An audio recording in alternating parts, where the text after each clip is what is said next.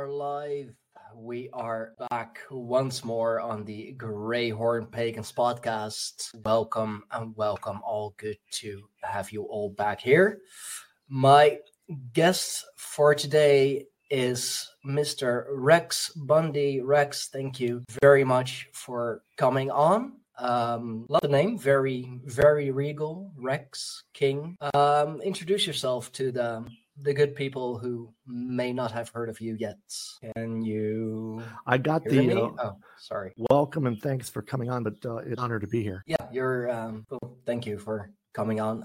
Introduce yourself to the good people who may not know you yet, may not be familiar with you yet. I'm sorry, I don't know where we are in the conversation. Am I breaking up as well? No, not really. It's just it doesn't seem to be going through, I guess. I don't know what is happening. I'm just wondering if my internet connection is to blame. That may be. I don't know. I haven't. Well, where would you like to start? Well, and introduce yourself. What you do and what what your expertise is, your area of expertise. Well, my journey started with Christianity, of course.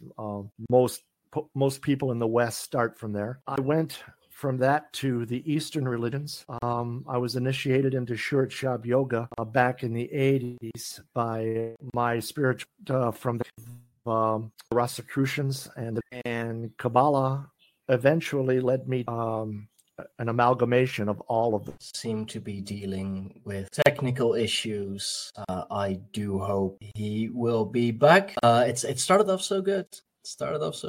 Can you hear me? Are we back? Yeah, right. Seems your connection is a little wonky at the moment. I can hear you. Sometimes your screen freezes and I don't hear you. Okay. I am. Should we try to reconnect? Yeah, we can do that.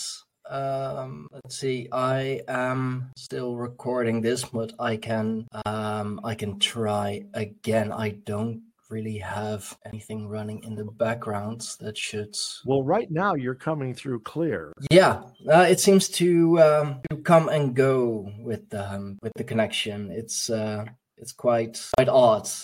The troubles that you seem to be experiencing on my end, I am experiencing on your end. So I know already this podcast is gonna require a lot of editing, but that is perfectly fine. That's the risk you take. Do you want me to continue, or should we try to log back in? No, you can continue. No, you can continue if you want to. Last I heard you left off at the Kabbalah and the Rosicrucians, like we were just getting into the spicy stuff. As I said, that information made the Kabbalah available to me, and the Kabbalah, through its principles, me back to the Bible, which is ironic because it's based on. So that information led me to the path of water, which is what I actually teach now. I've written a book, and who do men say that I am? Which is, in retrospect, or in hindsight, was probably a bad choice of titles, because most people think that it's a Christian book, and it's an alternative narrative to the New Testament Gospels, based on the principle, on the awareness that I had that disciples never wrote anything. None of the books of the Bible were written by anyone who ever met Jesus. And so we really have no way of knowing exactly who he was or what he taught. And so I've taken my experience of the Eastern religions and my background and just said, what if? And rewrote his history, rewrote his story.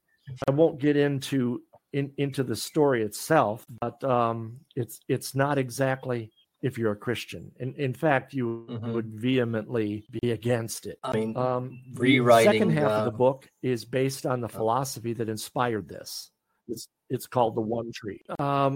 Your path interests me, an earth religion, because if you think about it, our ancestors sitting around a fire after a hunt, they've seen thunderstorms, the violence of nature, the beauty of nature, the power of nature, and what that is, what causes it, who are they, where do they come from? This awe that they experienced eventually gave birth to the concept of God. And over time, that concept evolved from a belief in animism, that all things, animals, rock, have conscious minds, conscious soul. This developed into the sea, Apollo ruling the sun, and so forth.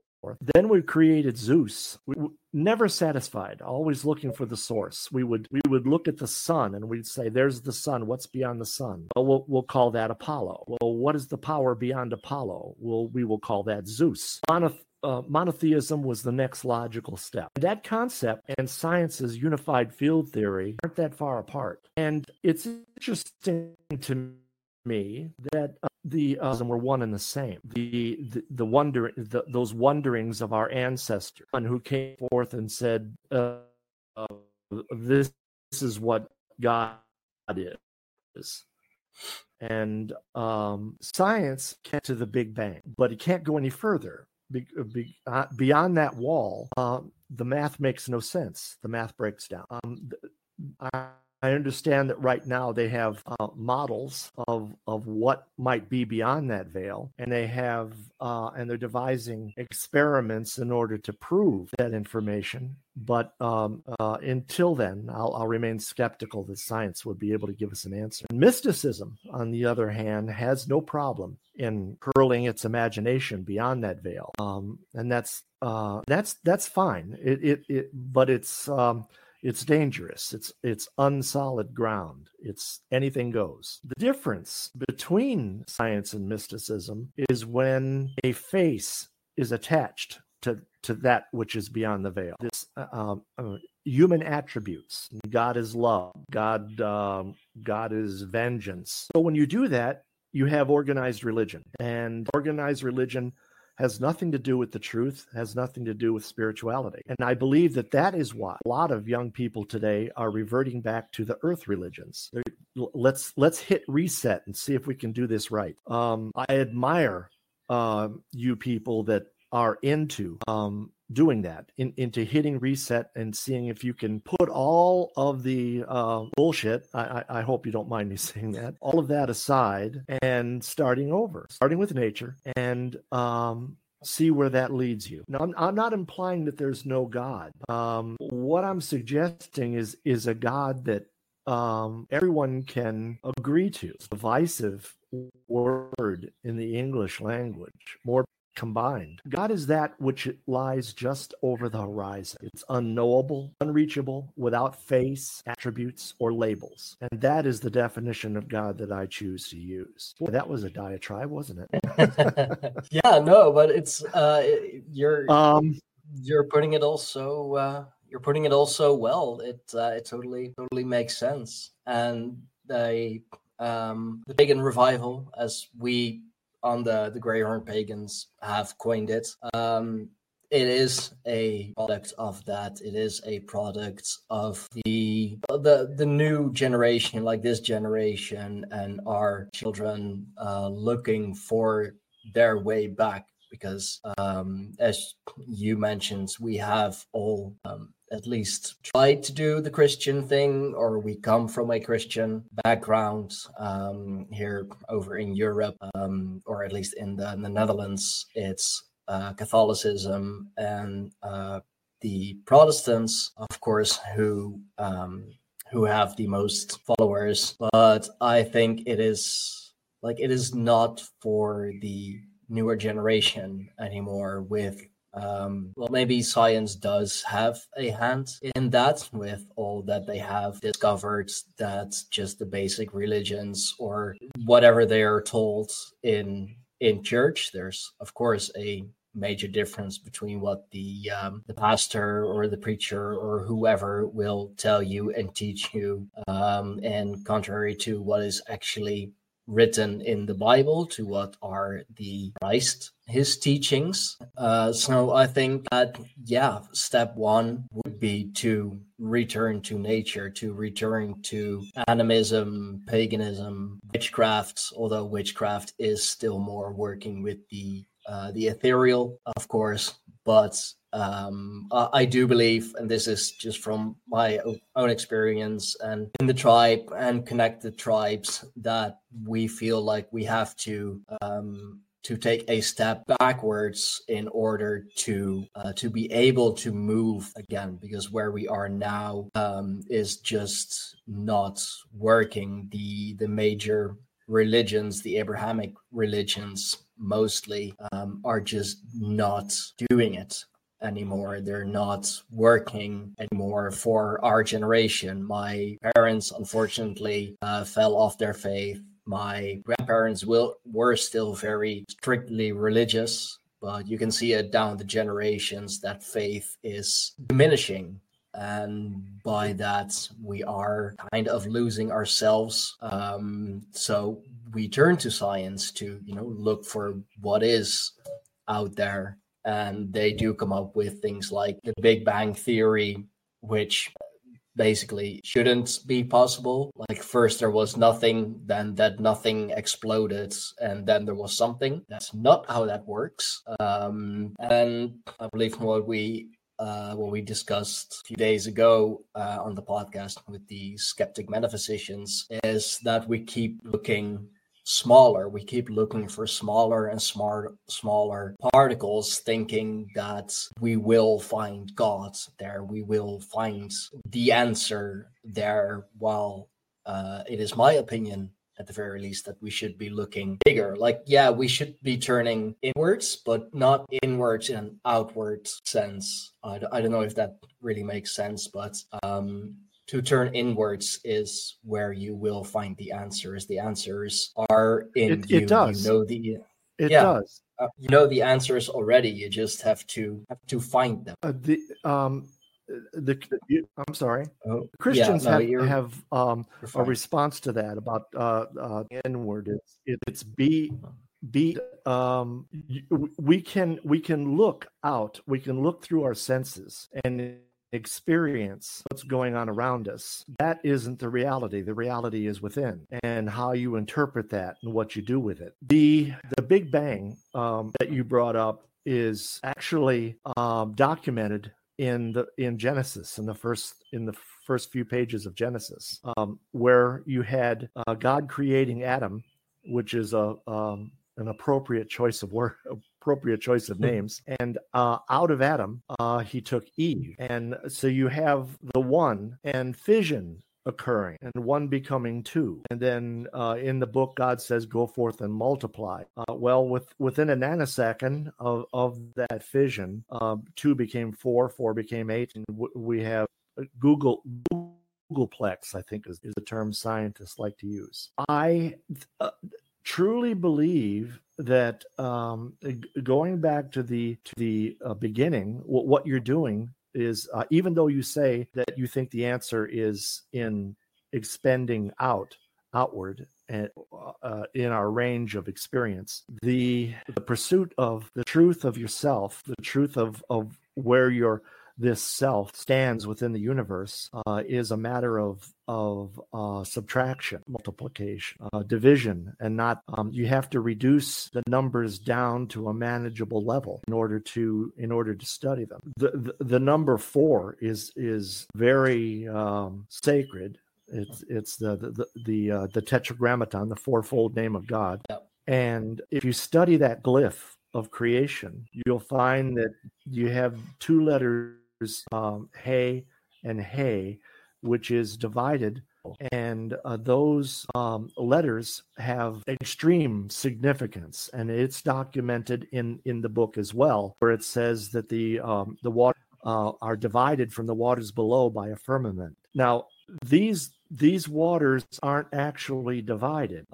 Life is an ocean. Everything is within that ocean, but then occasionally in are formed within that. And this puts forth the illusion of separateness. It puts forth the illusion of being separate from God, but equal to God. In fact, there's a lot of people in this day and age who claim that we are part of God, co-creators, and gods in our own right. This membrane, of course, that divides the waters is the waters below are it equates to earth, the four elements. The waters above equate to of course, water. The firmament that divides them is air, and in the Kabbalah, the prince of the power of the air, or Lucifer, tells Adam and Eve that if you eat of the tree of knowledge, you will not surely die. You will your eyes will be opened, and you will see as gods, and you will know good from evil. And basically, you will live forever.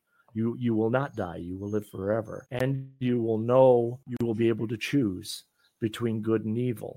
The truth is, we are the membrane. We are not the waters below. We are not the ocean. We are the illusion of being at this moment.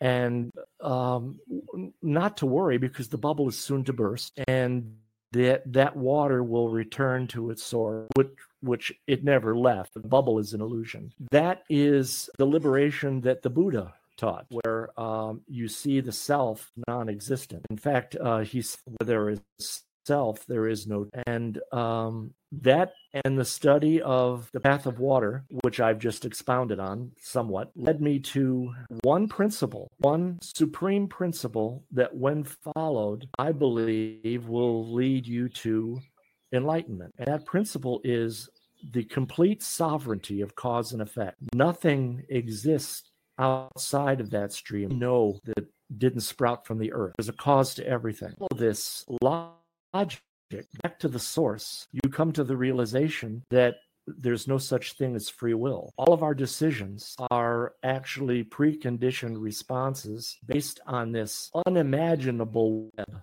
of cause and effect that sprang forward from the beginning. And I have went on another diatribe. No, I mean I absolutely love this. Like it is a lot to take in, but I love the information that you provide. Like I got to thinking about the brain, the membrane, and all, and I actually recently saw a video. It was a little gruesome, of a skull, just a regular human skull, but with the the top taken off, and there is literally a membrane dividing our brains into a right half and a left half. And then of course there is also the membrane that protects our actual brain from our skull, from chafing and bouncing into it. So you could call that the firmament. And going into the Norse pagan mythology, or Really? Germanic pagan, there is. That's interesting. Yeah, and even going into the Norse pagan mythology or Germanic pagan mythology, the Earth is said to be created from the body of the primordial giant, and his head, you could say that even in Norse paganism there is a belief in a domed earth, if you will, because it was from the giant's dome that the heavens above were created, and the embers of Muspelheim, of the eternal fire, the primordial fire, is what they created the stars out of in the heavens. This is a very good one. The Bush Whisperer speaking about the vapor canopy in basically primordial earth times, which was one of the reasons that allowed all the animals and the trees and other organisms growing so tall. Like you could call that like the waters above as well, because it was such a vast canopy, just like pretty much spanning the entire globe. So water has always been quite significant, even if you just look at the actual physical history of our planet. So it's there is definitely much to water and to the streaming of water and the different forms that water can take that we can learn so much from. The from someone who identifies as Bush. Did I get that right? Bush It's not there Whisperer, anymore. yes. But he brought up Bush I love this Whisperer. book. Thank you. Yes. And I like Bushmaster. There it is. The Earth is what, 97% water. Our bodies are predominantly water. And an interesting thing about another thing that the Buddha said was that there is nothing of the individual that transcends death. When you die, the individual, the ego, that conglomerate of thought and emotion goes away. Basically because it was illusion to begin with, and like I said before, that membrane bursts, and the energy of life goes on and takes another form, words and deeds, because those affect the stream of cause and effect. The words that we're speaking now are going to have each other.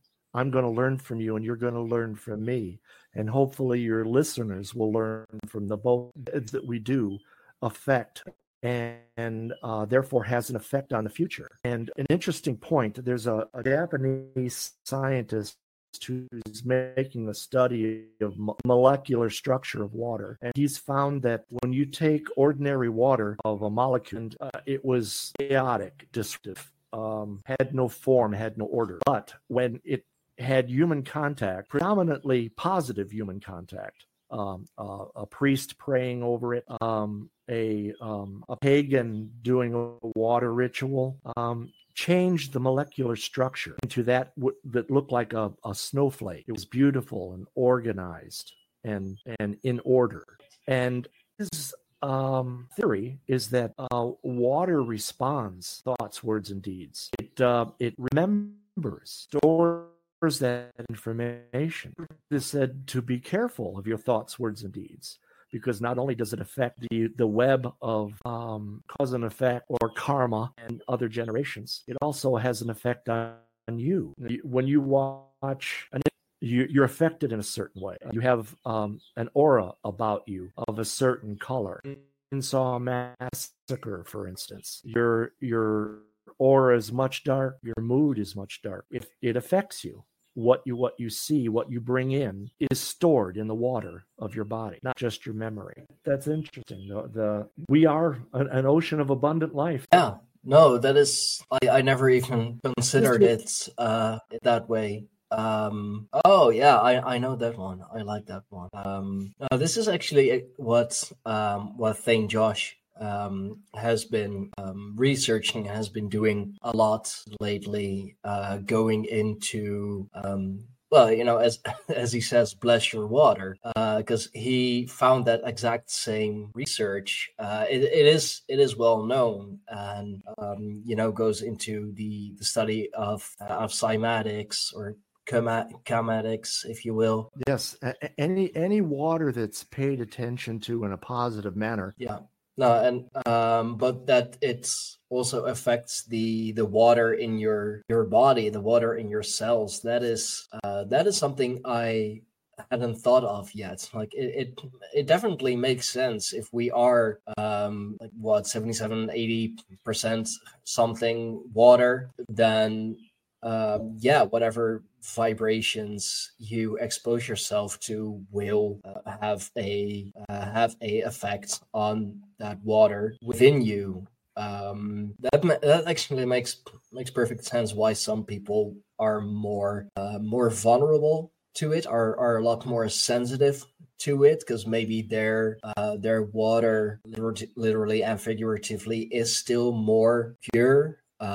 Pure mind, pure soul, pure water, and that by exposing themselves to such low vibrations as is like our overlords, evil overlords, if you will, like to put out there. I know for sure that my fiance or my wife, Firefay, she is a light being through and through, and she does not handle horror well. She does not handle those low vibrations well, and she is very, very pure, and she is, and of course, still being in a human body. That's the whole aspect of water that I haven't even considered yet, but does make a lot of sense. So I'm very happy to have you on to enlighten us about that, because it is so logical. It's if the water that I have in my what is it, beaker here can be blessed and can be good for us, can be to my greatest benefit, then I should also be able to bless the water within me, the water that I am made of, the water that is in my cells, my body, what my body consists of. Absolutely. I knew this was going to happen. We seem to have lost Rex there for a moment. I do hope he is coming back, because man, we were on such a roll, and it makes perfectly sense what he says. Everybody's always talking about the water outside of you, the water that you drink, the water that you bathe in, that you shower under, needing to be pure, needing to be a certain way. Take a cold shower, take an ice bath, bless your water, purify your water, which is all outside of you. I mean, if you are indeed like so many percent water yourself, then you should bless yourself as well. That's a good one. Josh, the holy water, and I do believe it has a effect. I do believe it's not just something that is made up. I am going to email Rex real quick. Hope that he can stabilize his connection again. This is a shame. I never had these kinds of difficulties. I've had technical difficulties before that comes with, streaming and podcasting and all.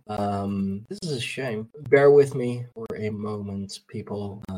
Be a good host and send him the invite link again as well. To reschedule it like one or two times, and now dealing with technical difficulties. You'd say so, huh? I mean, I know we're touching on a whole lot of good topics here on the Greyhorn Pagans podcast. I mean, I know that we are probably censored in some way, because I refuse to believe that the numbers that the YouTube is showing me are the actual numbers that I'm getting, but to disconnect him completely is that's a whole other thing. That's a whole other can of worms.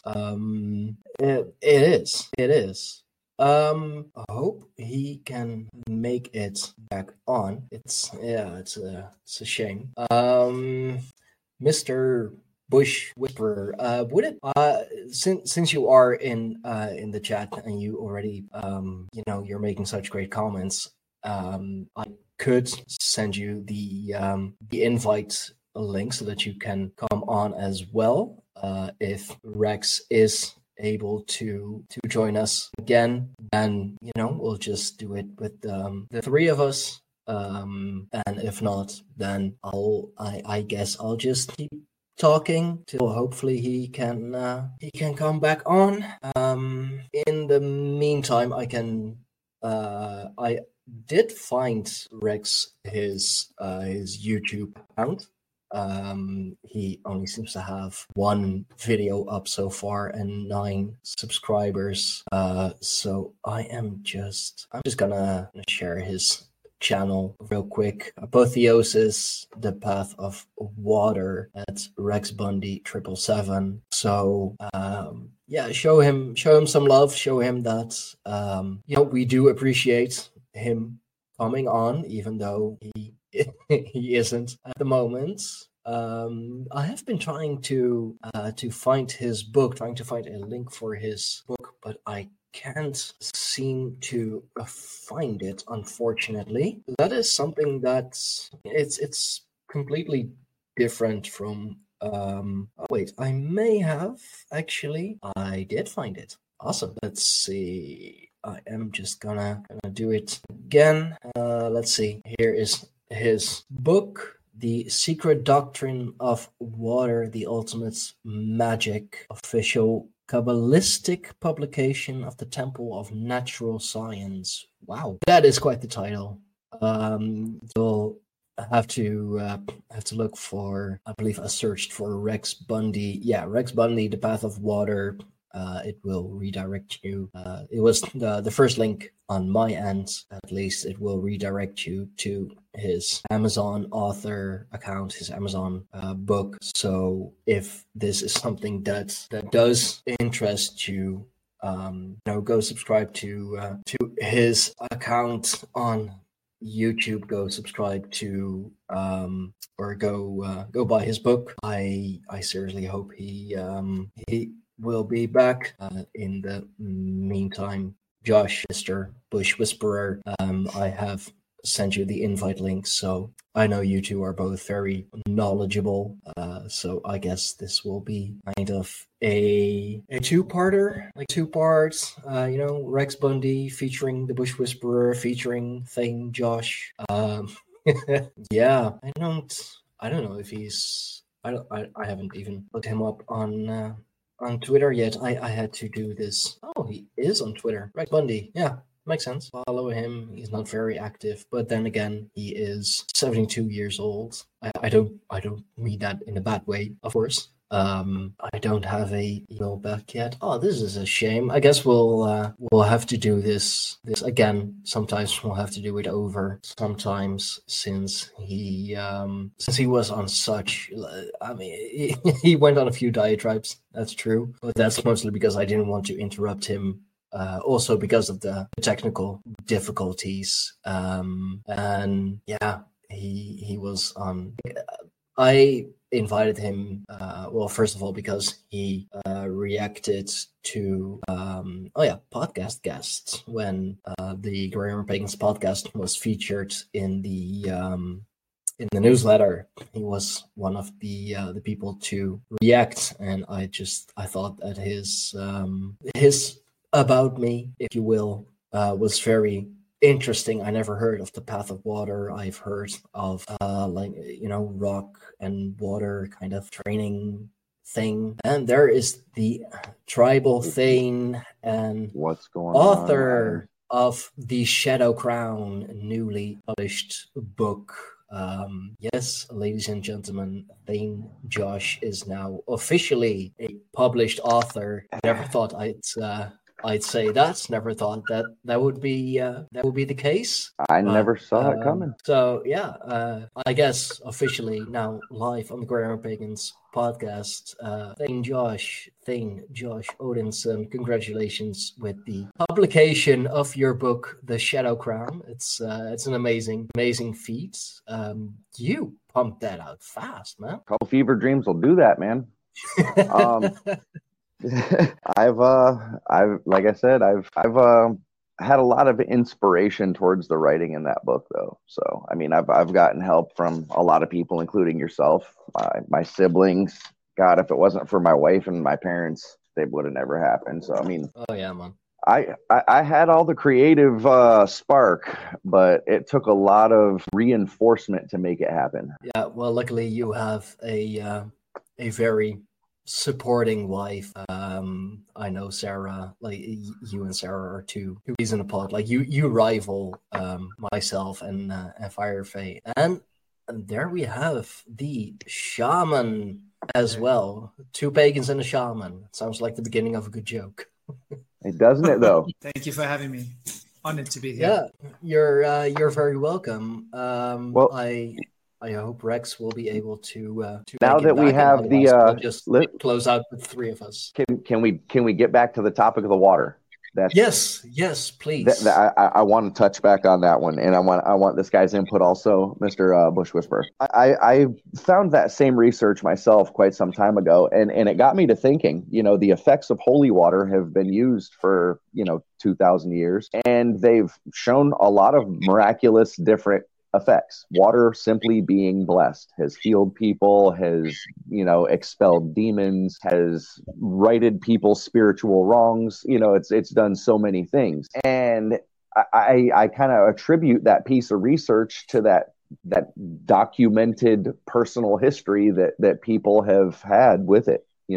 I really think that it's something that shows that not only can we show it scientifically, but now that we see that it's been used spiritually, not just by Christians and Abrahamic religions, but also by Tibetans and many others. I find it quite interesting when you look at water. Like if you examine I discovered in deep states of meditation that oxygen is required for thinking, and that we use a lot more oxygen when we think. I actually discovered it when I was a child, when I used to get tunneled in a big wave in the washing machine for like 60 seconds. If you think, you run out of oxygen. If you stop thinking and just count 1, 3, you can keep your breath for a long, long time. And it seems that the more you think, the more you burn oxygen. So oxygen has got this fundamental connection with consciousness. And we need oxygen, which is why our breath is so important for controlling our heart rate. And our heart rate's about moving the oxygen around the body. Mm-hmm. Then water has got 2 of these oxygens. And I've always wondered whether that's why it has that diamagnetic quality. Water can flow up a hill. That's quite true. There are places where water flows up a hill, and it's just one of those things. But I mean, okay, at least he's back instantly. Seems to be a trend. Like we're not supposed to talk about water. I know, going into the age of Aquarius, the waters above, going from the age of Pisces to the age of Aquarius, from the waters below to the waters above. So, well, I mean, we look at water though, and it's in everything. It's literally the primary component on most things on Earth, right? It's a majority of our vegetables. It's a big portion of the meat we eat. It's in everything. So not only do you bless your holy water or your water before you drink it, or the water you make coffee with, but you also bless the water within your food. And by, a week or two's time, you're pretty much all blessed water yourself. So it's a fascinating concept, and it's provable. So, I mean, we can see through history that people have done it. Why would we not continue? Why would they not want people to know this? Why is it not more of a bit of public knowledge, if you will, more common knowledge? That is a very interesting question, actually. Why have they taken our knowledge away from us? How much of our knowledge have they taken? I mean, they've even taken history from us. We've forgotten far more than we've learned. Yeah. Just as a society, as a whole, I think humanity has literally forgotten more in the last 5,000 years, we'll say, than it has actually learned.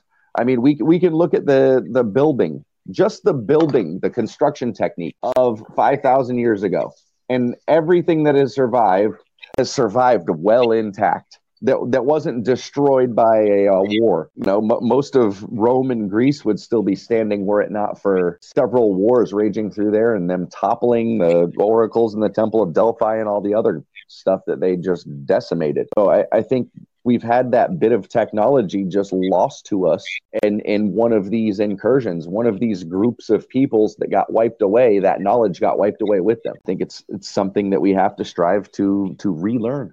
It's interesting because the astral plane feels like water. It feels like you're moving through water. And the concept of water being life force, the pranic field, the stream of the life force consciousness, when the life force is starting to slow down, it condenses into water. And this must be why hydrogen and oxygen are so fundamentally important. Why we can use hydrogen to split the atom to so much energy in the hydrogen. And oxygen has this profound connection with our thoughts. So oxygen seems to be a component of the thinking principle, and hydrogen seems to be a component of acidity and alkalinity, because you've got the positive and negative hydrogen ions. And these dictate what kind of life forms. Ants need to be around positive hydrogen ions. Mammals need to be around negative hydrogen ions in a greater degree than positive, because acidity obviously creates disease for us. Mold likes positive hydrogen ions. So water diamagnetically changes the ionic structure but when they combine, it's water. There's something quite mystical about water that relates to life itself. And the idea that Steiner has put forward that the slowing down of life force as the river slows down, materializing, what we've got is water. So water is literally chi, but in its dense form. It's an interesting concept to digest, and it would explain why all life comes from water. I look at the fact that they're putting fluoride in our water and wonder about so many things, especially because of the components of fluoride. And if you just look at a solar system, like the Earth's solar system, our sun, our planet, it has the identical formation to a fluorine atom. Our sun looks just like the nucleus of the atom. We have 9 electrons in orbit. You could even look at us and our roadways and our buildings as the quarks upon the electron, the third electron of the fluorine atom. I mean, we almost can't ignore the fact that they're so similar in visual, right? And then you look at the component of an atom floating in the vastness of its void. Some of them are interconnected to another solar system and share an electron.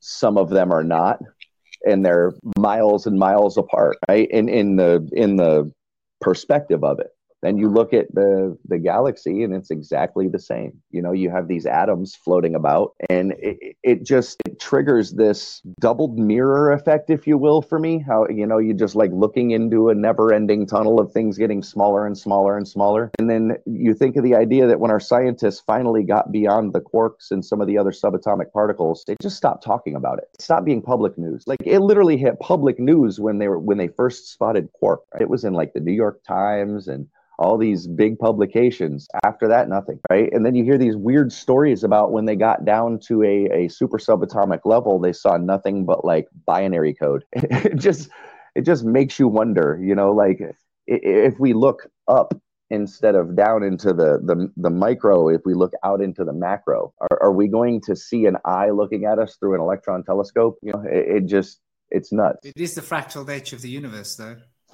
Everything seems to work that way. Everywhere we look. I mean, if we look at the way in which the golden phi ratio is fundamental to the leaves aligned on a tree, it's also fundamental to the way in which a galaxy is formed. So, the nautilus, everything. From a shamanic perspective, we speak about reality being a dream. That the dream of life is dream time. And so what is the structure of dream time? The structure of dream time is that the small things are bigger and the bigger things are smaller. In as much as that if you were to expand out into the galaxy and get bigger and bigger and bigger and bigger, would you at some point be a germ? It's an interesting concept. Yeah. Because if you think of toric fields, a toric field, if you go one way, you will inevitably come out the other side. And so if the universe truly is a toric field, if you expand to get bigger and bigger and bigger, you will one day become the size of as small as something can be. So there must be this continuity of being which relates to the bigness and the smallness, bringing the perspective of balance and harmony between all things, so that the equality of the currency of being can be in a standard, so that the ratio of phi can be acceptable. There must be some kind of a qualifying factor between that which is great and that which is small. In as much as that the bacteria, the germs in the soil are why we are able to eat, why plants are able to take up nutrition fundamentally, those little germs in the soil. So the smaller things are fundamental to the bigger things. Absolutely. So obviously we're killing all the germs. So we're creating this breakdown in structure. And so our water, I think, on Earth is becoming polluted. And I think it's by design to pollute the water. If you can pollute the water, you can break the structure. Everything. If you can break the structure, you can reorganize it. And I know I'm going to say it, and everybody, when he said, I was just talking about this with some other people the other day, when he said it online and everybody looked at him and was like, that dude's nuts. Alex Jones, when he said they're turning the frogs gay, and he was talking about atrazine, which is a very real to all types of life. It causes all types of mutations, be they mental or physical, genetic. And the animals that were affected by it all began to show odd forms of sexual confusion and behavior. Later on after multi-generational breeding, they were showing weird birth defects where they would have like multiple sets of legs or, rows of eyes instead of just two. It was a really, really dangerous confusion. Now, doesn't that sound familiar? Right. Now, everybody called him a conspiracy theorist, and we all know what the word conspiracy theory was originated to do, which was shut down facts that came out too early by the CIA. So it's a really, really questionable thing that when you look at all of the pieces of this bigger puzzle together, and why are they asking us now to start eating bugs? Why do they want us to stop eating meat? Are they trying to destroy the natural biome before it even gets to humans? Now they can just bypass that by feeding us insects.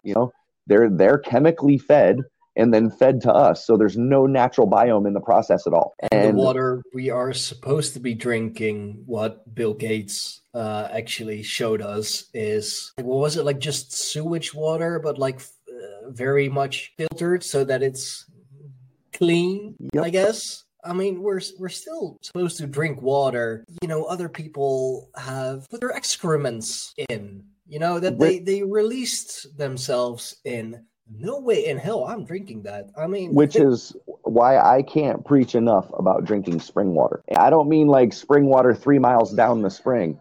I mean, like, you have to catch it where it comes out the tap, and especially like high mountain spring water where it's not been heavily polluted. There's no big reservoirs of toxic waste of the city down below it. You have this natural spring up in a mountain. It puts out a couple 100 gallons an hour, not big, but it flows, and it's crystal clear, clean, filtered by earth, and loaded with minerals, And when it comes to that, I'm lucky to be here in the Netherlands because most of our water is filtered through the dunes, of course. And, if you go like a little further south or southeast, going to like Switzerland, Austria, or even up north in Scandinavia, like that's all mountain water. Like it's so incredibly pure. Like I remember I believe like 14 years old when we went on vacation to Norway. The glacier lakes, they are so clean that like the water you swim in, you can drink because it's molten ice and nothing more. It's incredibly freaking cold. So I do advise people who want to swim in those glacial lakes to like kind of stay on the surface because you drop down, it gets incredibly freaking cold. It is like so pure. So, if you're going for a swim and you're thirsty, just take a gulp of whatever you're swimming in. And yeah, man, you want to hear something crazy? Me and my wife went to the Smoky Mountains one Halloween. And there's this little town up in the Smokies that's a really isolated town. It's got like 500 people in it. And because of the valley that it's in, it really can't get any bigger. So it's a really cool thing to see. You know what I mean? There's no big grocery stores. There's no chain stores whatsoever in there. And they have these springs that come out of the mountain. Like you could literally leave the inn, walk a couple 100 yards up the side of the mountain, and there's a spring coming right out of it. I felt like crap from the road trip. And the first day I was there, I basically just vomited. Like there's no other way to word it. I ate something coming through Georgia and it didn't agree with me. So by the time I got up to Tennessee, I wasn't well. On that second day, we walked up there and I literally drank right from that tap. And within hours, I felt better. And I mean, it started a trend of me going up there and grabbing the water. Like me and the kid just, hey, let's go get some more water. Run up the side of the mountain, hold the 1 liter cup out there, fill it up, screw the lid on, run back to the room. And we wound up being there for like a week. By the time we left that place, I never felt better than I did then. And I have yet to find any tap of spring water in the area of Florida that I'm in that is as isolated or pure. Yeah. There are springs here, but you have to travel 2-3 hours.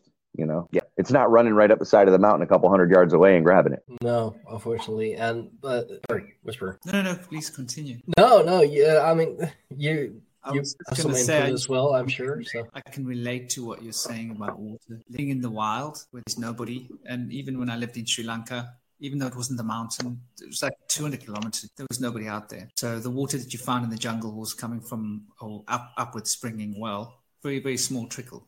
But yet a spring. And there were no people for far away. There was a tiny little village, maybe like 15 kilometers away, but not enough to create any real waste. And the way in which the water affects your consciousness, it's a big part of, I think, being in the wilderness. It's people forget how much energy you can actually get from water. You don't even need to eat so much. If you're drinking the right water, I used to eat very little when I lived in the wilderness because the water used to make me feel actually gives you energy. It's got a decent enough mineral content. It's got a lot of what you need in it.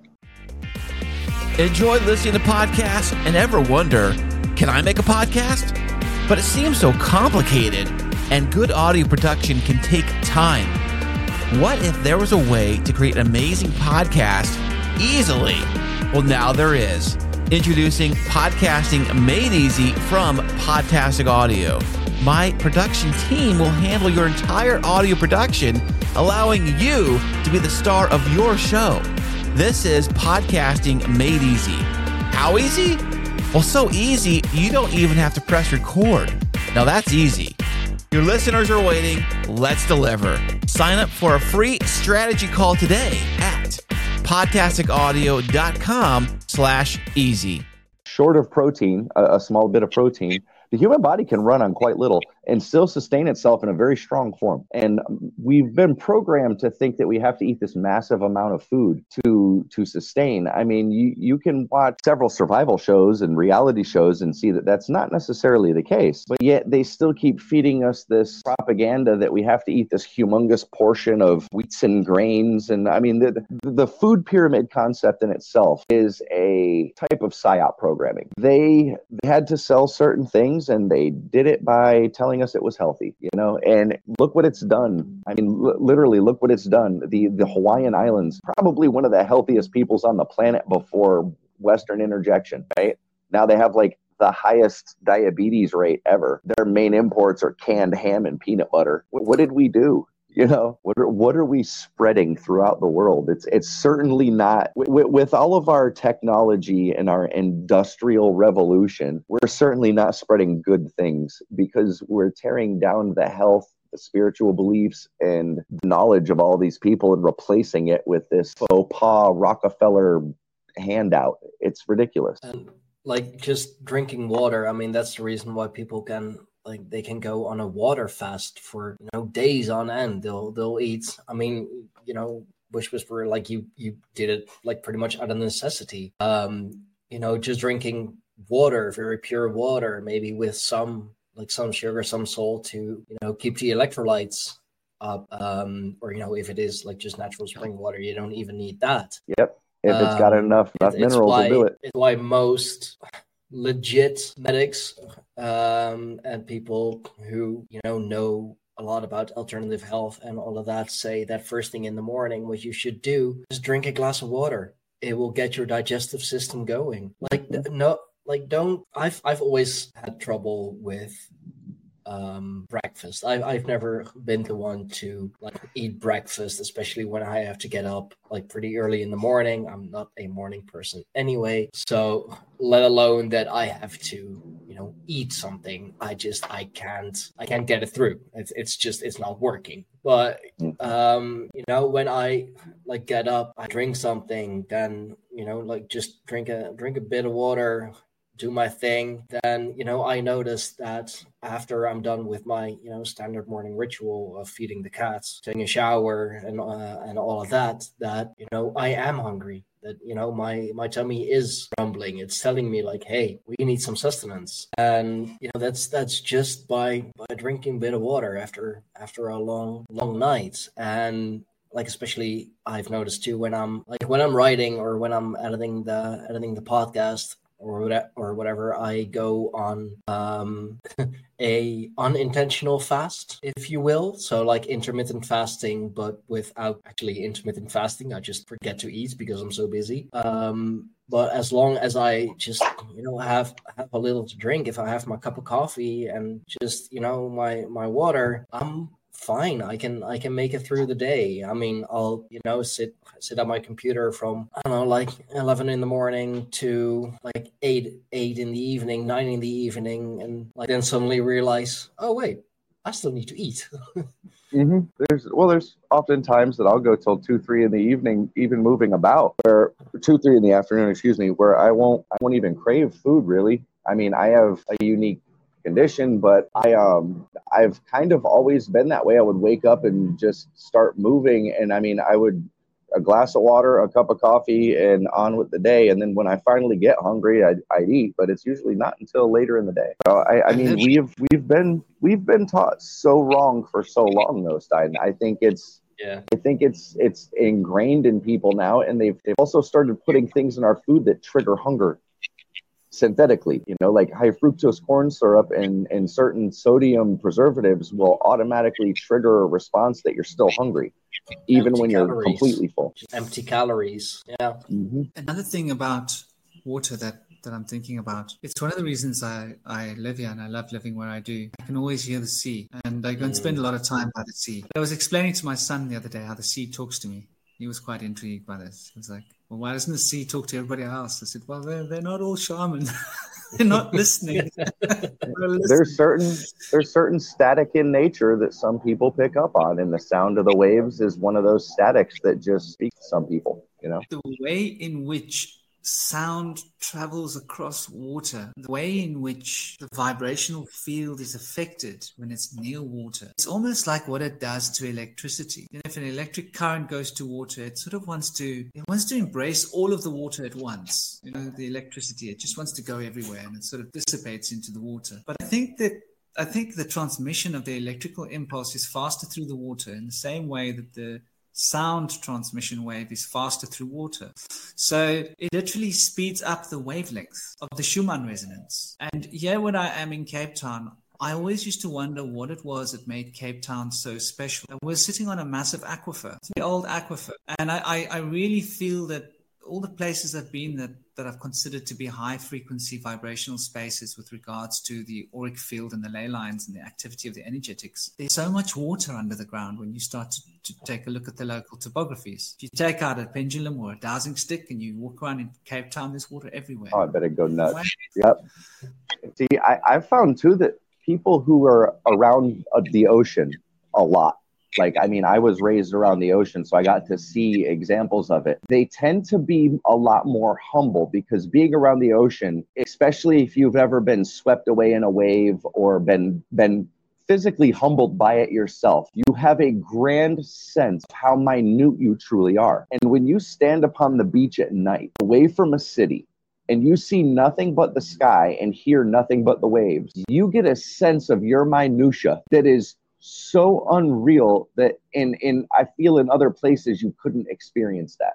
It's something that you, on the top of a mountain, as grand as that scene would be on a starry night away from all cities, it still wouldn't compare to being next to the sea and having that same energy and having that full 360 surrounding of stars, And it literally just lets people know how intricate of a part they are in the grand scheme. And you find that people that are from big cities and stuff come with much larger egos than you tend to see around ocean areas. Would that be why all those surfer dudes are so relaxed? I mean, you think about it, is it, and it's not just the American Western surfer, diatribe or stereotypes. It's worldwide. Yes, you look at the surfer culture all over the world, and they may be warrior people, but in the same sense, they're all very, very grounded.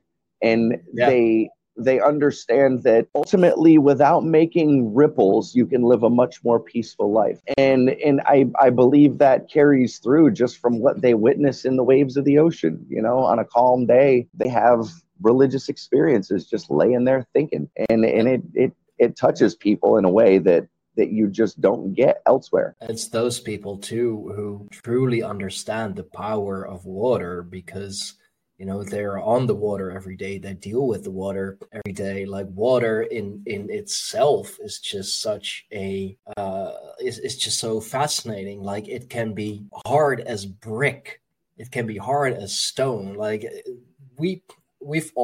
imagine we've all, been that kid who will do a flip into the pool, but only make a 3/4 flip and land flat on your back. Shit hurts. But if you just take a dive into the water, I mean, if you look at those professional divers, for example, or who do all the the tricks and the flips and whatever, I don't know what it's called in English at the moment. They can make such a clean jump, such a clean dive that there is barely a splash. And if you fall from great heights flat on the water, you'll break bones. Oh yeah. So I mean, I jumped off of bridges for entertainment as a kid. And I saw a friend of mine make a fatal mistake, and he did a hand plant off the edge of this bridge and started into a front spin, basically, because he couldn't stop himself. It wasn't a flip. It was just a frontward tumble all the way to the water. And he hit the water, stomach and neck and face first. Oh, that hurts. It knocked him unconscious, and we had to drag him to shore. And he didn't stop. He had been doing it for so long. I mean, and he had so much fun doing it, but that one experience didn't abate it, you know? I mean, it didn't stop him. It just made him a lot more cautious in the act. So I would hope so. But like water knocking him unconscious.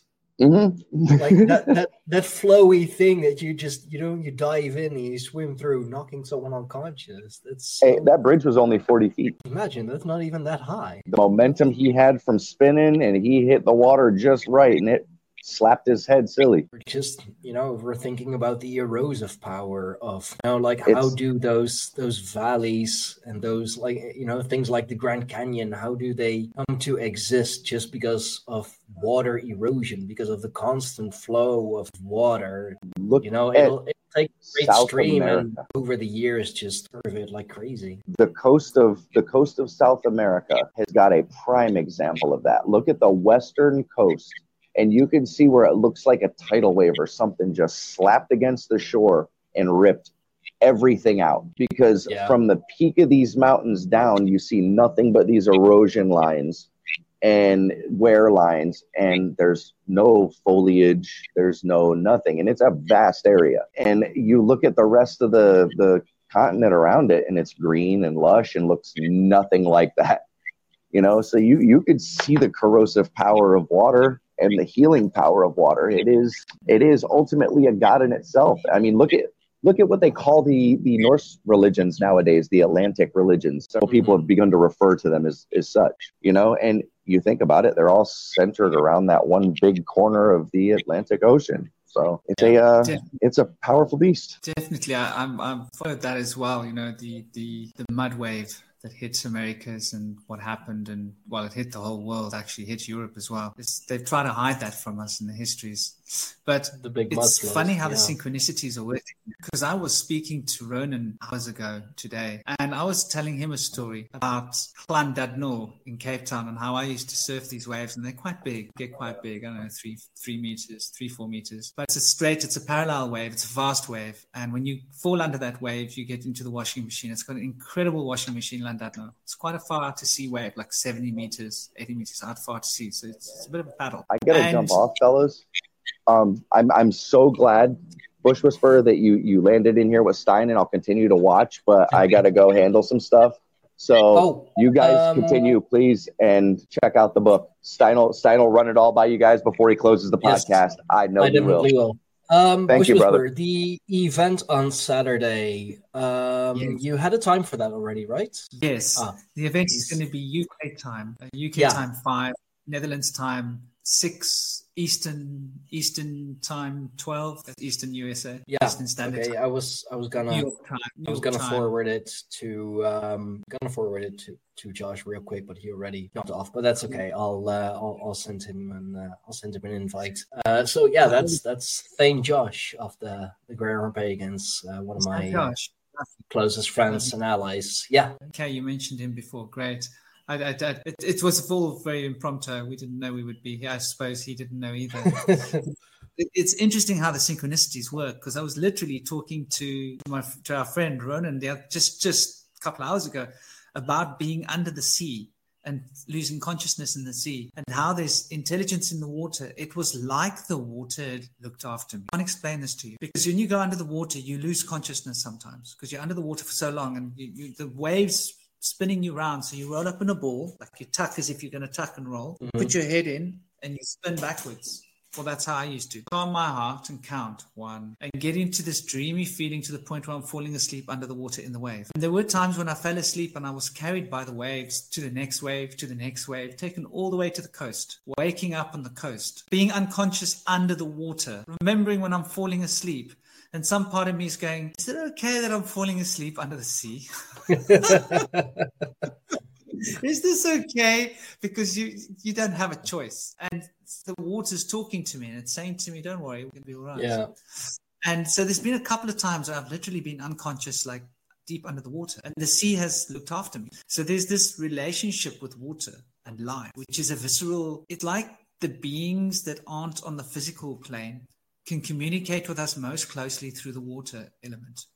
And this, the Arabic magicians have got a lot to say about the jinn. In fact, a lot of people from Arabic lands, they're traditional people, they won't even use water after the sun has set because of the connection with the jinn, which is foundational to Arabic magic. Yes, it's interesting. This tradition, you know, a lot of old school people won't use water at night because it's going to open your psychic sensitivity. It's going to cause them to be able to communicate with you. And there's something in Germanic mythology about that as well. I believe I can't say for sure what exactly it is, but like just still water, like in modern times, for example, if you've been doing the dishes and you need to like do an overnight soak because you're about to ruin one of your pans, otherwise happened to me more than once. If you're going to bed at night, don't leave still water in there, because there are some kinds of being. There are these beings in Germanic mythology as well, who like use that water or use the power of that water for malicious acts. I can't remember exactly what it was. I have to look that up, but I know that in Norse lore or Norse Germanic lore, there is something about that as well. But that's interesting because that's just here in Europe. That's Northern Europe, and you were talking about Arabia. That's half the world across. Yeah. Obviously, India have got their ideas with water as well. They tend not to be too scared of the water, but very much the Ishnan Kelia, which is your washing, needs to be done before it's dark. It's also a traditional thing. Expanding upon this idea of the water element and leaving the water in your home, there is something about when water touches the skin. We all feel so good after a shower. Yeah. Right? And it's not just because you've washed the dust off of your body, removed the extra salt and oils. It's not the only reason. I do believe it's the diamagnetism of the water. Once again, this is what I was going on about, this oxygen being number 8 on the periodic table. Oxygen's got a atomic number. What is it? It's 8 and it's 0.999. Which is quite interesting. 1.999, something like this. So there's this 999 repetition in the numerology when we observe the mass. Yeah, I've got it here. The atomic mass is 15.999. Number 8 on the table. Yeah, it brings you to 27. Right? If you add these three numbers, just looking at the numbers of it. And when you look the 15, you break the 15 down, it takes you to 6. So you've got the 6, you've got the 9, and then you've got 3 9s. So you've got that secret relationship that Tesla is 369 hidden in there. Yeah. And when you look at the hydrogen's also very interesting because the hydrogen is 1 and 1 point, maybe you can see it on your screen. What is it? 1.0. But you've got the 1 and the 1. It's just, to me, when I look at these numbers, it's telling me something about the power of the sun, the power of water to connect the sun and the moon. That's how my intuition expresses these concepts to me. And so water has always been controlled by the moon. But when we look at where water comes from, it comes from the center of the galaxy. I don't know if you followed this, but the only thing that escapes a black hole is water. And it actually comes out of a black hole. There's a point at the end of the black hole like around a black hole, the center of our galaxy, for example. Water leaves. It's the only thing that transcends magnetism. It's the only thing that transcends it's that diamagnetic quality of water, which is why we're able to imprint our consciousness onto it. Because it's both of this world and it's not of this world, if that sort of makes sense. Like I guess it's kind of it's a big percentage of the atomic structure of water is in the etheric field. hydrogen is number 1 on the periodic table with a atomic mass of 1.008.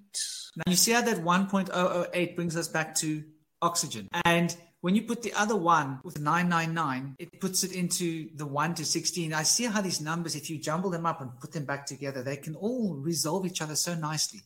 And then it just, to my awareness, there's something profound to be understood in this oxygen. Oxygen, I think, is the key. And I think that's why water is so profoundly important, because it holds this oxygen, and all living things need oxygen. And then carbon is bound with the oxygen, because that's how plants grow, right? So the plant will take in the CO2, it will remove the carbon, it will push out the O2, and it will build onto the carbon. Take in the CO2, push out the O2, build onto the carbon. And so we're carbon life forms. And so we need to take in that carbon that comes out of plants, which has been carried by oxygen. Now, hydrogen is also carried by oxygen in the same way. We call this water. But hydrogen is the first element. It's the element that's the most basic. It's the element that's most fundamental. And it's also the element that dictates acidity or alkalinity, which is really interesting when we start to look at the biochemical componentry of water. I think that's why the consciousness field, and this is something that I've really noticed, if you breathe deeply and you go into a deep state of meditation, you only need to breathe once every minute. 120 breaths is good for 2 hours. The moment you start thinking, you need a lot more breaths. Yeah. The moment you allow your mind to go to rest, and the way you get your mind to rest is to become like water. Like Bruce Lee was saying, be like water. The moment you become like water, you don't need to breathe. Isn't that incredible? Carbon actually is very interesting. It's number 6 on the periodic table with a atomic mass of 12.011. So together makes 23. If you divide 2 by 3, you get the 0.666. There's something quite special about carbon, yeah. It's the basis. There sure is. Just chemistry and alchemy as a whole. I've been watching a lot of decodes recently, especially from Decode Your Reality, which is run by. He is good. I've come to know him via some other people. I did a podcast with Micah Dank, of course, on astrotheology. I'm looking to get him on again. He pointed me towards Santos Bonacci, who is quite out there. He's a quite out there personality, but he has some amazing content, and he challenges people. And you're like, this challenge, not sure if people are gonna take you up on it, but hey, that's his intention, of course. And he had Logan from Decode Your Reality on as a co-host, I believe, on one of the shows he did with Micah. So I checked his stuff out, and he does a lot with chemistry and alchemy. That we're talking about it, it all starts to make sense even more. I'm beginning to see it even more, how the chemistry, alchemy, spirituality, theology, astrotheology, whatever, it is all connected. Everything is chemistry, everything is alchemy. It's fascinating. I suppose it's also we forget that our very alphabet started as numbers, and the numbers expanded. In the beginning, we were trying to code things without language. So we would start counting things. Right? Okay, there's 2 of those, there's 1 of those, there's 3 of those, there's 4 of those, there's 1 of those. And so that expanded out, and then the numbers weren't enough. We were we're going to need more. So we expanded out. So we'll make another version of that number that's not quite a number, but it's that thing, but it means sort of like that number, but a little bit different. And then we needed more, and we kept expanding out until we had a full set. And we're this is a full set because it sort of matches what we see up in the sky. And that's an interesting point, the astrotheology, but getting back to the astrology. I remember the first time I saw the true zodiac, it blew my mind. I wasn't trying to see it. I wasn't expecting to see it. Now, I'm not proposing that people take entheogens because it's not for everybody, but I was on probably more entheogens than I should have been on. I remember looking at the sky, and I was just, wow. It was a geometric structure. We can start to regain this. If you start looking at the stars very carefully and you allow yourself to just zone into the stars, you'll start to notice these little lines between all the stars. And as you allow your focus to become focused on the lines between the stars, you'll notice that they form like little lattices, little grids. And if you just allow your awareness, I mean, you don't need intelligence or anything for this. It's meditation. You allow yourself to start to notice how these stars have affinity with that star, and there's like light coming out of those stars to connect those stars. And slowly you expand your picture. You start noticing that there's three-dimensional shapes in the sky. And as you expand your vision, you'll start noticing, hold on, I know what that is. That's the zodiac. And so I believe that what we're seeing is in our atmosphere. The water is the trail of the energy, because in our atmosphere, everything we see through water, which is quite an interesting concept. Water seems to be the transmitter through which consciousness can move. Yeah. Sorry. And I've also heard before that like the other side, if you will, where your soul goes once you pass that, looking into that dimension, or like looking from that dimension into our physical reality, is it has a watery look to it, kind of like the one you see when you're like driving along a long road on like a very hot day, and the air is, it looks watery, kind of trembly. I've heard before that that's how it's like, either like looking from our dimension into the next one, or the other way around. So water plays such a major freaking role. It's so interesting. And another thing, this kind of, I think I finally going like over the alchemical table and all that, I think I finally figured out why at least here in the Netherlands they're so hard and like cranking down on nitrogen. Now it's not about carbon or whatever anymore. Like here it's about nitrogen for some reason, but it's number 7 on the periodic table with a atomic mass of 14.007. So it's like nothing but the divine number, basically. And like we know that everything good and everything divine, like not in this world. So sorry, just had to get that in there, because that just clicked. The other reason for the conflict in Ukraine. This is very interesting. There you go, my dog here. She won't leave me alone. One of the big things about lie down, sweetheart. One of the big things about the war is Russia and Ukraine. Between them, they are basically most of the world's nitrogen supply for farming. So all of these sanctions between the USA and Europe and Russia and Ukraine's war has basically cut off like a massive supply of this into the world.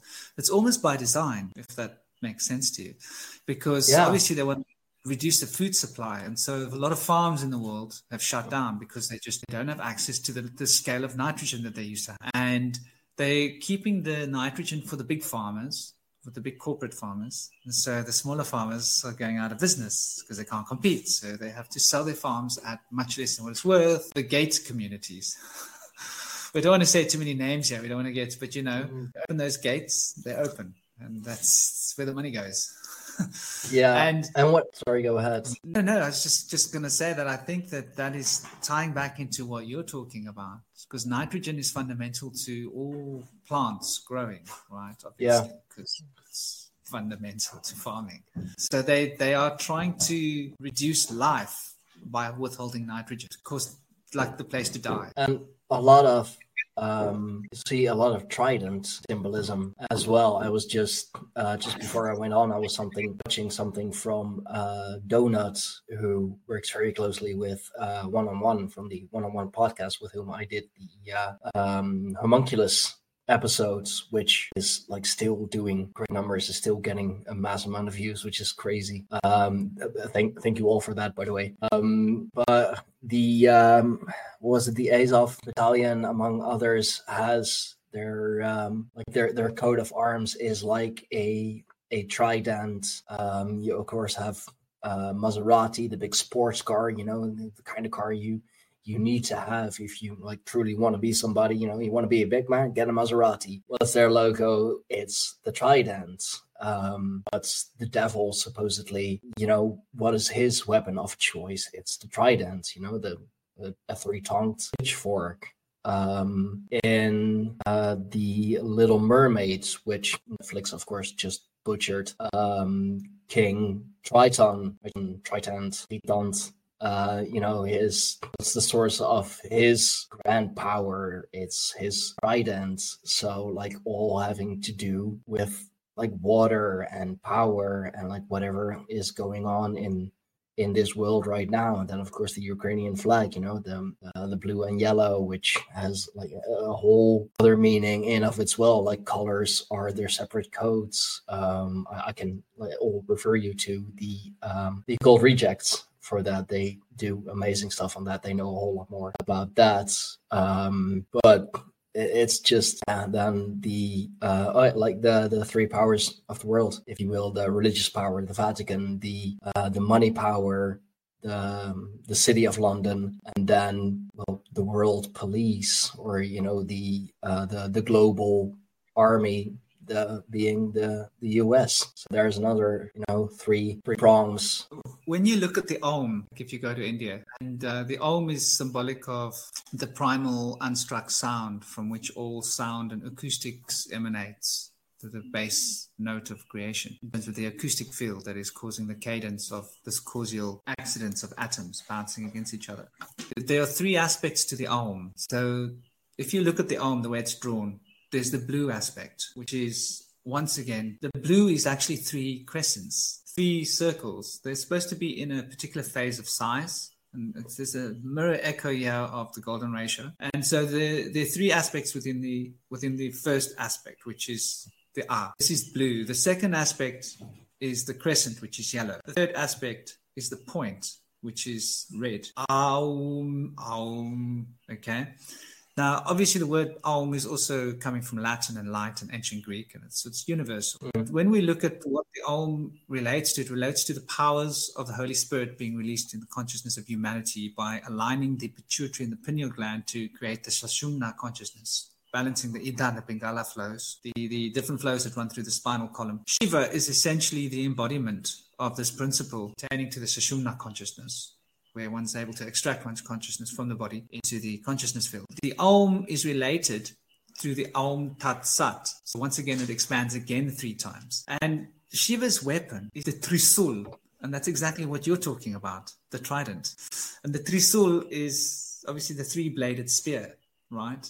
The spear with the 3 blades. And so these 3 aspects are like wherever you go, it seems to be the most fundamental. All religions, obviously the Trinity, you cannot cosmologically consider the nature of existence without putting it into the code of 3 to begin with, and then breaking from the 3 outwards. So this, what you're talking about, is quite deep and quite profound, in especially with the trident, Yeah. And the fact that they've got the trident missile, I mean, that's a bit of a plan there as well. Somebody else just thought about as well, how they can use this. But that relates to the singular principle of consciousness, manifesting in its 3 forms in the manifestational reality. And once again, water is the thing that connects all of these 3 things. So that's quite interesting, to consider that the resonant quality of the vibrating universe, which is electromagnetic resonance, which creates the cadence in phenomenal reality, is essentially happening in a fluid substance. And the fluid substance in the ancient times was called the ethers. Now, in the Vedic stories, they call them the prana. The Chinese are speaking about the qi and the shen. And the shen becomes the qi. And that's like as above the firmament, right? So there's the magnetic field of the heart has a polarizing effect on the blood. We don't even have to start with blood. I mean, what is blood? Blood is essentially water that is temperature controlled, the fluid matrix of elements that can conduct electromagnetic fields. Iron, copper, all the metals. Think about it, the salts. And then when water crystallizes, when water freezes, it becomes a crystal. Something else to think about. And so it forms triangles. So man. This key is just, you can't stop. You just keep going. It's just everywhere. You look under the bed, it's there. There it is. Under the pillow, in your pocket, there it is again. Yeah. Wow. Water is everywhere. Water symbology, water symbolism is everywhere. It's in everything. I mean, like, going into 3, I believe it's like a maximum of 3 days that a human being can survive without water, with the 4th day basically being the crucial one. I mean, there's the 4 again too. I know I keep mentioning this, but I did a whole show with Ethan Indigo, love that guy, the number 4.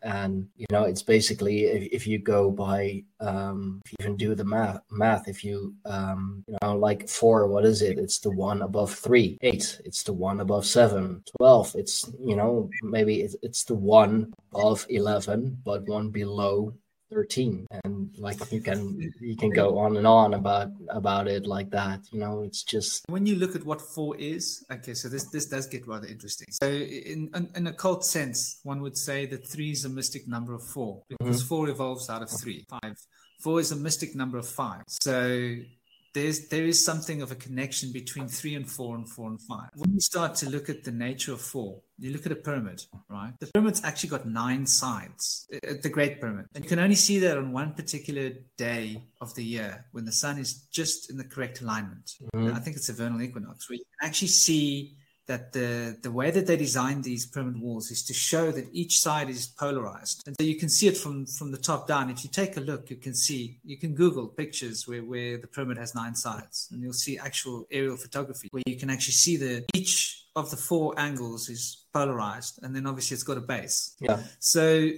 4 was the most sacred number to the ancient Egyptians, obviously, right? They were very fundamentally focused on the number 4. And hence the pyramid looking in 4 directions. Brahma, from the Vedic tradition, sitting in the Muladhara chakra, is considered to have 4 faces looking in 4 directions. When you look at the 5 elements as broken down in Chinese system, which is considered to be a lost book of the universal law, was taken to Asia. And so it evolved its entire system there. It's part of all the other systems. I think when we put all the systems together, we get a cohesive structure of what it is, if that makes sense. Because when you look at the way the elemental attribution works in the Chinese system, it's fascinating. Obviously, Earth is at the center, which is quite interesting. So you've actually essentially got fire and water, and you've got air. And air is polarized into metal and wood. The projective air and the receptive air, wood. Wood's receptive air, projective air.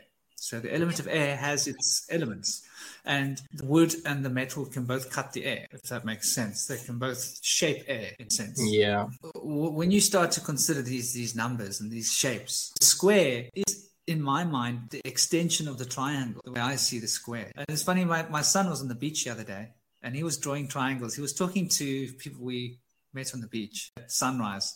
Sometimes people go to the beach for sunrise. We're there every morning. And he was explaining to these people that 3 is the number of God. He's drawing a triangle in the sand, and he was teaching them. He's so cute. He's 6 years old, okay?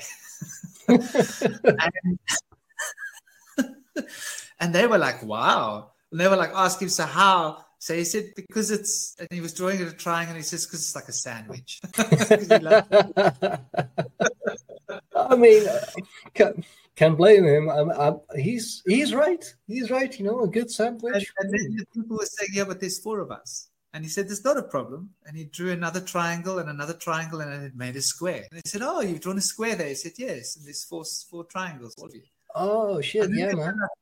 He linked them up to make another triangle, to create onto that triangle. And he started drawing this wonderful little structure, which was the number 4 expanding into itself again and again and again to form a triangle. And so this is sort of fundamental to sacred geometry if you consider the way in which the square is the key to all these things. Yeah. And I completely get where you're coming from with the number 4. I've always had a very personal connection with the number 4 because I'm quite earthy. I think you're earthy as well, aren't you? Get that feeling. Yeah. We've both got a strong earth. My moon's in Taurus moon. I'm not that familiar with it. Astrology is something that I hope to learn. So my emotion in earth, but I sense the earth in you as well. Maybe it's in your moon. It's just interesting how the number 4 becomes a structure that can sort of hold all other structures in it, and why we're sort of looking at the sun. I've always thought of the sun as being a cube that's spinning really fast. And in my mind, I'm sure there's water coming out of the sun. Well, now, plasma. So, where does water come from? You see, water travels away from black holes. This is what they have discovered. I'm pretty sure that at any hole, anywhere, I think of the sun and the black hole as a hole between the worlds, and something can come out of it. If that makes sense. The black sun. Well, the black sun is the center of the galaxy. as well, Yeah. because it is the sun. Essentially, the black hole is it's a singularity. It's just an inverted singularity, and that's what I noticed when you're out of your body. If you go to the firmament, everything inverts, and instead of looking out, you're looking in. I mean, that's the way with biology as well. Like everything we see is like it's flipped on. So our brain like literally has to make an effort to turn it the right way again. Yeah, exactly.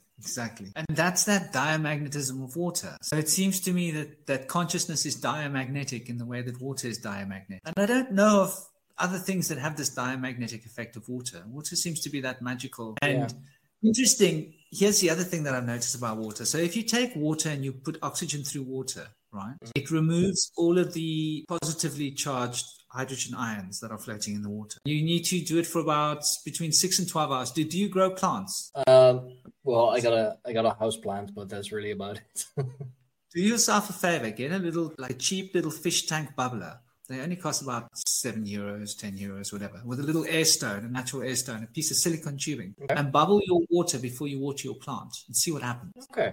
There's something incredible when you charge the water with oxygen. You can control the oxygen level in the water. And by pushing bubbles of air through, this is why you need a fish tank bubble, because the fish need a high concentration of water. Like in the sea, for example, there's wave action. And the wave action causes a recycling, causes the movement of the water, causes the air to actually move through the water, through the waves. And this causes the CO2 to shift through the water. It drops and it loses all of the positively charged hydrogen ions from the water, and it causes it to jump by a factor of 10 towards the alkaline scale. So if you actually want to get your back for money for your water that you drink, test it with a plant first and see the difference. You understand when you drink that water. If you bubble your water with a fish tank bubbler, you're going to make it 10 times less acidic than what it is. So it'll move from a factor of, if your water is 6 to begin with, let's say you're drinking bottled water, go and take a read on the bottle, and they're going to be giving you water with an acid value of 6, typical in Europe, typical around the world. You bubble the water, and after you take a look at the alkalinity, and it'll be 7.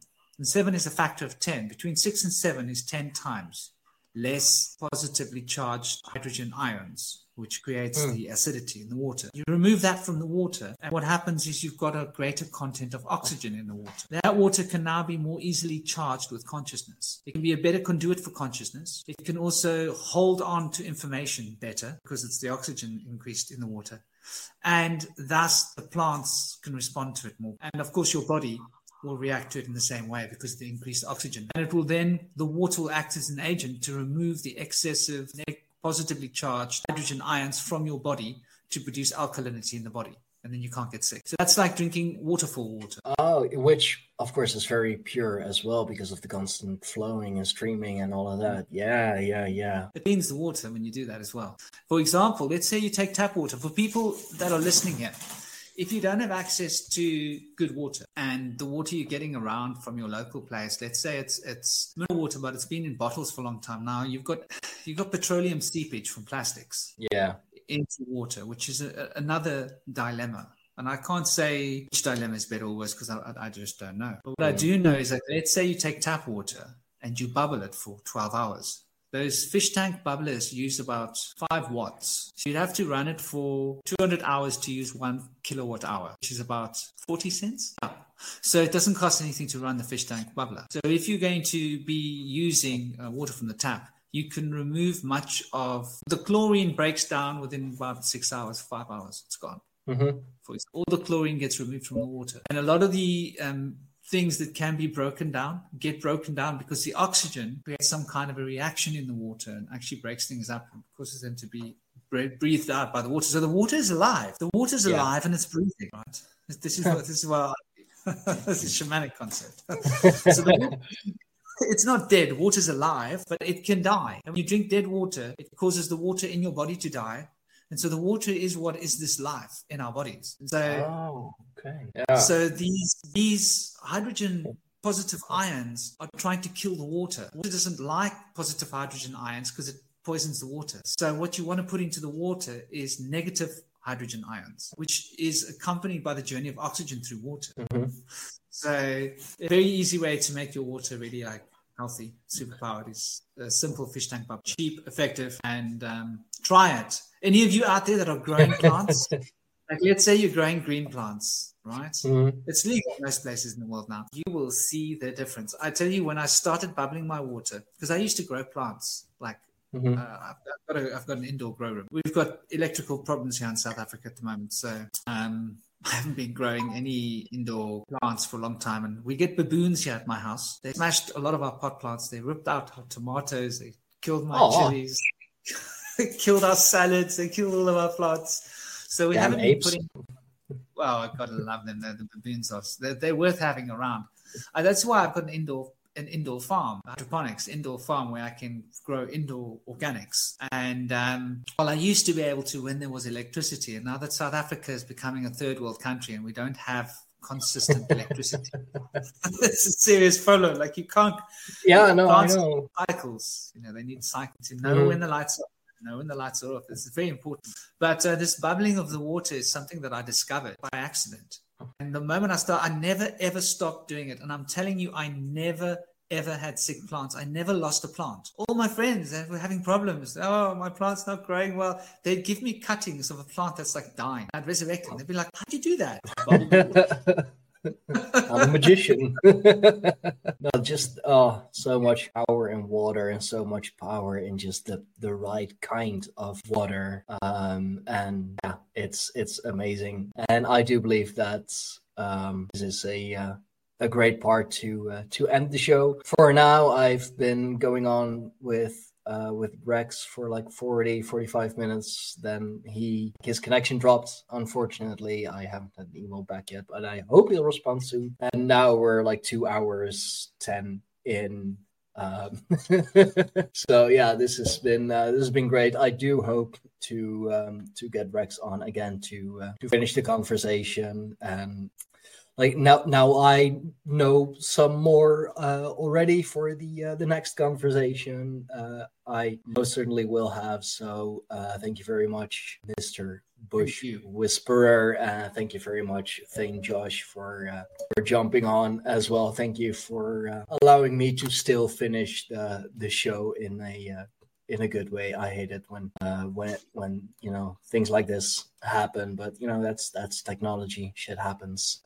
So yeah, thank you very much. I'm just gonna plug the. Well, do you? I mean, now that I have you on, is there anything that you want to plug? That you want the people to check out? Well, we're going to be doing our discussion on Saturday. You can take a look at my channel. It's at Bush Whisperer Speaks. At Bush Whisperer, and it's the Bush Whisperer Speaks series. Is 108 videos in a chapter, and I've started my second chapter. There's simple wisdom. The first chapter is very rudimentary, very much the basics, but like in martial arts, basic technique is where you find your power. That's where you find your grounding. It's where you find everything. And yeah, enjoy it. Awesome. Yeah, I've been checking it out. It's good content. And like 10-15 minute videos, so very like the right length to not be too much. So yeah, thank you very much for that. Thank you very much for coming on and allowing me to finish the stream in God bless a decent way. Thank you. God bless you too. And I hope you have an absolutely gorgeous week. Looking forward to the weekend. Take it easy, brother. Yeah, for sure. I'm just gonna close off the show with what I usually do. So if you gotta go, I understand you have kids and dogs and all to take care of. So I shall go see my little boy now. Yeah, I think you should. He looked in. He was so well behaved. I'm really impressed. I was expecting to run in rugby tackle. Awesome. Well, I guess we'll speak again on Saturday. Take it easy, brother. I will. Thank you very much. All in all, a good ending to this odd episode of the Greyhorn podcast, Greyhorn Pagans podcast. Excuse me. It's been a long day. Again, thank you very much to Thane Josh for jumping on. Thank you very much for Bush Whisperer for jumping on. Thank you very much to, of course, my initial guest, Bundy, for jumping on. Please do check out his stuff, check out his content. We'll have to finish the the talk with him some other time. So yeah, this has been another amazing episode on the Greyhorn Pagans podcast. Do check us out and all that we do on www.greyhornpagans.com. We just released our new merchandise sites, of course, on Bonfire. You can find that on the Greyhorn Pagans website as well. Thane Josh, of course, just released his book Shadow Crown. Started off as a Patreon exclusive, and now it is official. There it is. For now, available on Kindle. The physical copy, paperback, will come soon. Should be ready by next week, I believe. But you can keep in touch on that by just following us on the Greyhorn Pagans, although we do. So yeah, and of course, don't forget to like this video, leave a nice comment, leave a nice comment for Rex.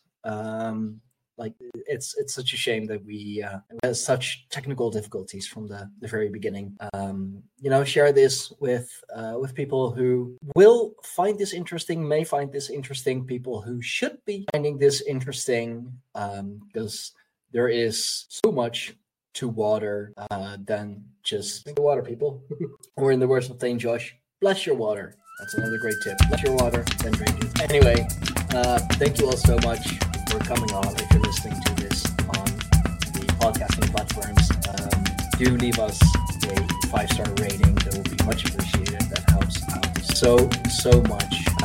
Check out any of our affiliates. I have a lot of affiliate links in the description below, of course. Other than that, I don't know much else to say. So thank you all very much, and I will see you all next time. Hopefully that'll be Saturday on the Bush Whisperer, his channel. I will be joining there, hopefully with Thane Josh, maybe Raven. We'll see how that goes. Anyway, thank you all. Until next time.